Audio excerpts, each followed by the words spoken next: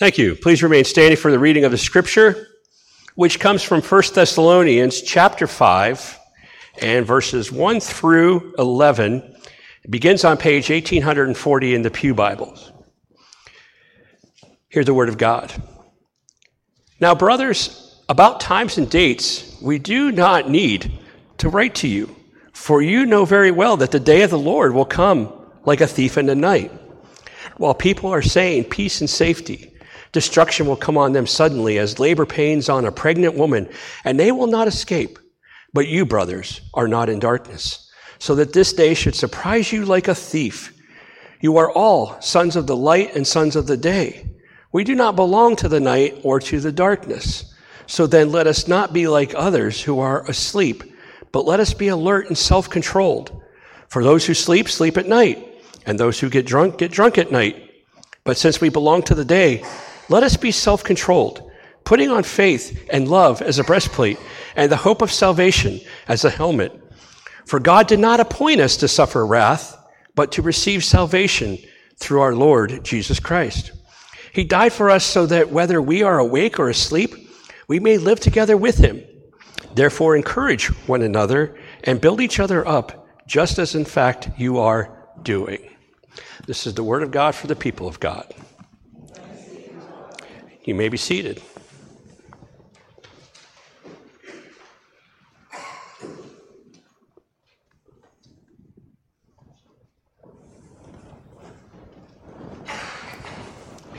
Okay, so before Easter, we're doing this series on freedom. And with Palm Sunday and Easter, I decided to take a couple weeks off and focus on the events of the days. But I want to get back to this particular series, and I'll have this message today, and then I'm going to finish it up next week. But hopefully, my goal has been all along to get you to rethink your relationship with the Lord, to know the freedom that we have because of who Jesus is and what he did. And this passage today really ties into that a lot, but not on the surface.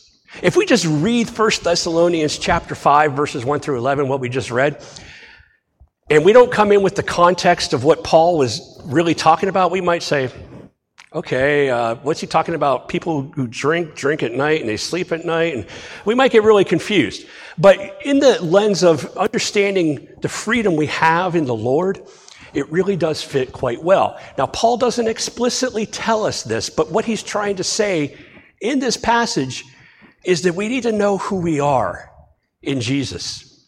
He makes one statement that really stands out, and that is, God did not appoint you to suffer wrath because of what Jesus did. So, what's the wrath of God? Well, we really need to go back to the beginning to understand this. Back to the beginning, Genesis. Walking in the garden with Adam and Eve, God every day walking with them, and everything was good. His creation had been created. His people had been created. Everything was good. There was nothing wrong. There was no deceit in the world. There was no power-hungry people in the world. There was no pride. There was no greed. There was no gluttony. There was nothing bad in the world. And then Satan comes along, who's already an enemy of God because he tried to ascend to the level of God. He tried to be who God is. He tried to go beyond who he really is to be who God is. He thought he could. And God kicked him out. And he says, okay, you know what? I'm going to mess with your creation now. And he goes to Eve and he tells her to eat from the tree of knowledge when God said, don't do it. Don't do it. It's that simple. And they didn't. But Satan comes along and entices her. Changes everything. That's why we have all these things in the world.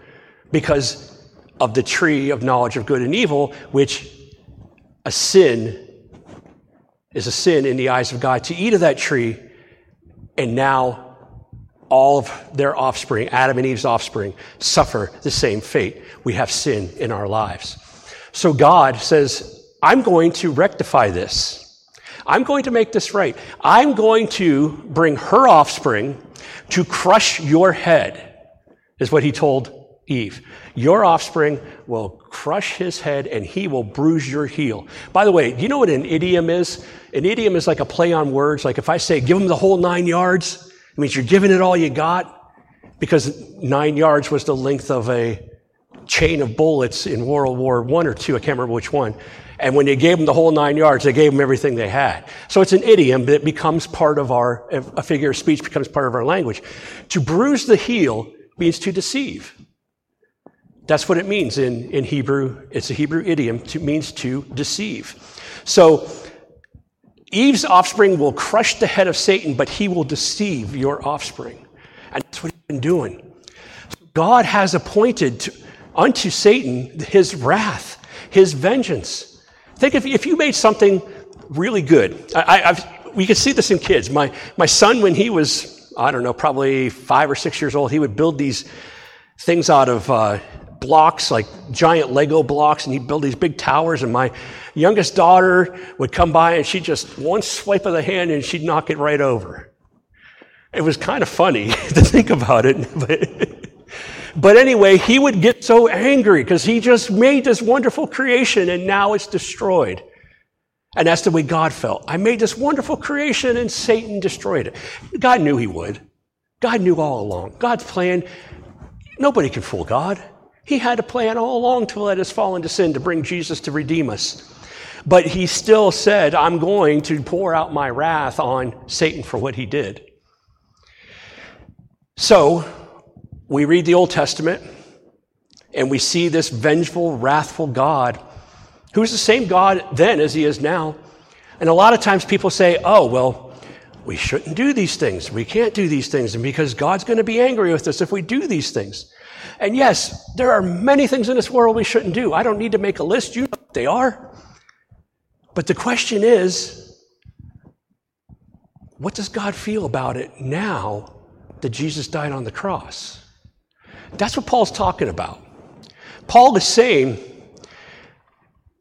remember who you are in Christ. You are a child of God if you believe that Jesus died for you. And nothing, let me repeat that, nothing. Do you know what nothing means? Nothing is going to change that.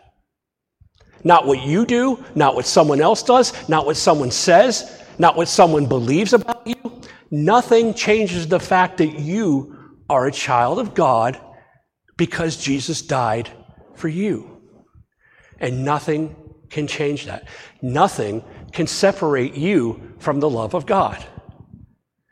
You can think of the absolute worst thing you can do in this life, or you can think of what someone else has done.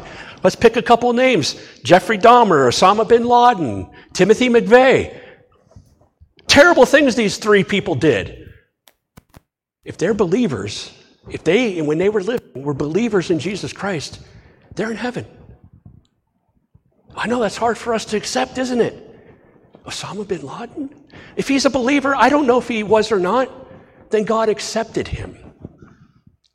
Because God is not punishing us for the sin of Satan. Now, the only time God will is if we don't believe that he has redeemed us. If we don't believe that Jesus died for us. If we don't believe in him. If we don't believe that God exists, and we go to our deaths believing God doesn't exist, why would he save you then?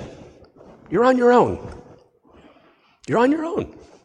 But when you believe that, you change. You become sealed. You're free from the wrath of God. It is now appointed to Satan and anyone who follows him.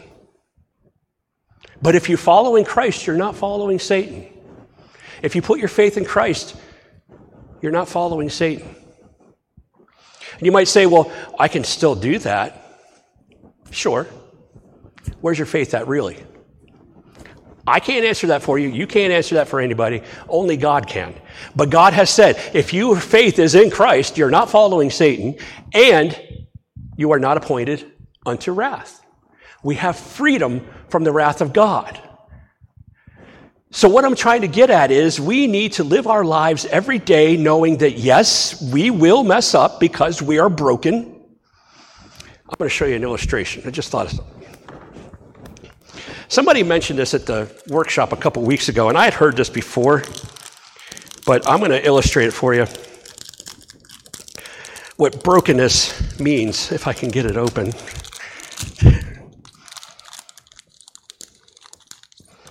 So a young boy had a stick, and he loved his stick, and he was, he'd shake it up, and he'd toss it around, and he'd play with it. And his brother saw it one day and said, "Let me see that stick."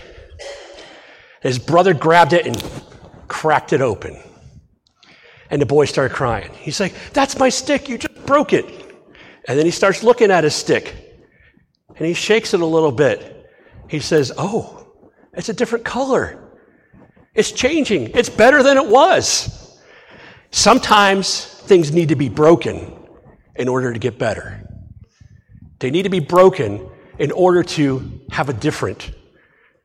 There's a light inside of here, but that light couldn't come out until it was broken, until I snapped it in half. So God allowed this world to be broken so he could show his incredible love for us, which he showed in the garden. Wow, paradise. We all long for that. But he allowed it to be broken so he could show even more incredible love by still allowing us to have a choice in our everyday lives. But when that choice changes to choosing Jesus, we go beyond what Adam and Eve had. Oh, they thought they had it good. They thought now I got to work to make things grow. Now I'm going to have pain when I have children. Yeah, but you get eternal life with the Lord, and you get to see the love of God in this life because he allowed it to be broken. Satan gets thrown away. He gets the wrath of God. So my point is pretty simple. Don't let people tell you that you are not loved by God. Don't let people tell you that you have to do this, and this in order to get into the grace of God. There is no list.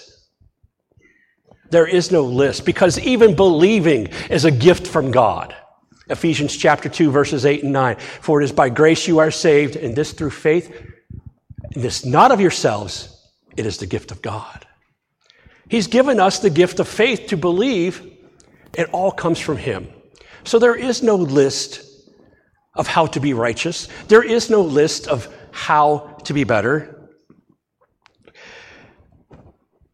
When I was in college, I had two choices. I was either going to be a software developer or I was going to be a psychologist. Those were the two things that interested me. Software development won out. That's what I do in my life now, but I've always been interested in psychology. And one of the things that I remember about psychology is that people will try, when they feel like they're suffering, when they feel like they're missing something, when they feel like something's just off, they will try to bring others in to make them feel better. Because if others are suffering with me, then I'm not the only one suffering, so things are better. So a lot of times what people in churches will do is they'll get into this really bad way in their life, and maybe they've gone into sin, maybe they've had difficulties, and they start to make lists of things that people must do in order to know God. Because what that does is that brings them down, brings the people that understand that salvation by faith alone. Paul said on the helmet of salvation, knowing that we have this salvation. So they bring it down to a lower level where we start to add things to it, and it makes the person who thought of it feel better. Okay, now I'm not alone. There's other people suffering with me. Don't do that to one another. Tell one another, you're a child of God. You're going to heaven. I don't care how bad you messed up. Take it to God. Allow him to help you fix it. Allow him to help you make it right. Allow him to break you so your light can shine. When we follow one another's list or, things that we feel we have to do, You got to pray a certain way. You got to say end your prayer a certain way. You got to give this amount to the church. You know, if you give, then God will give back to you. I'm sorry, but that's not in the Bible. That's not in the Bible, okay? It's just not in there. So anyway, all these things that we come up with, they're items that are brought to us by the one who knows he's appointed unto wrath. They're brought by the enemy because he wants to bring us down to his level, because he knows what's coming for him. And God didn't give him grace like he gave us. And that makes him mad. Think about it. If two people do something wrong and a judge says to one of them, I'm going to let you go, but this one I'm going to give you the full book. I'm going to just lay it on you. And they both did something wrong. Maybe it was the same thing. How would you think that one person would feel who's getting everything poured on them? That's Satan. God didn't give him grace, but he gave it to us. And he hates us because of it, and he wants to bring us to his level. Don't let him do it. You are a child of God, and God allowed you to be broken so your light could shine, and that light is Jesus Christ that is in you. You will not suffer the wrath of God. You will not. It will come someday. And you know what? There are people who turn this into a doctrine called the pre-tribulation rapture. They say, oh, we're all going to be taken away. No, I believe we'll be here. Just like Israel suffered through the plagues in Egypt, but they weren't affected. There's precedence that we might be here. If we're living, we might be here during this time of wrath being poured out, but we won't be touched because God will be with us and protect us. But anyway, we're not going to get into that. You can disagree with me if you want, but that's okay. My point is, live your life every day knowing that because Jesus died for you, though I mess up, he's given me grace. Though I make mistakes, he helps me correct them. Though I don't know which way to go, and I might go the wrong way, he brings me back to the right path.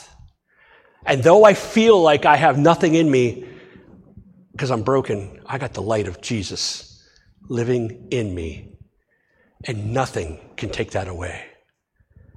There's nothing I can do to take this light out of here. I can break it open and let it pour out, but that light's still shining. It's still shining because that's what God has done for us. He's given us incredible freedom. So we'll finish this up next week, and then Chad and Kathy will grace us with their wonderful messages the next 2 weeks. So I do encourage you to come because they are both anointed by God, and it will be good. So let us pray. Heavenly Father, thank you for letting your light shine in us, for allowing us to be broken, that you can shine in us. Thank you for saving us. Thank you for healing us. Thank you for all the work that your Son did. Now, from this day forward, help us to understand more what that means. Draw us in to a stronger relationship with you, that each and every day we get these thoughts in our mind that we say, oh, I know what that means. And we draw closer to you so that we can shed these things that have been poured into our lives that are meaningless and falsehoods. Let us know your truth so that we can truly be free in Jesus Christ. In Jesus' name we pray. Amen.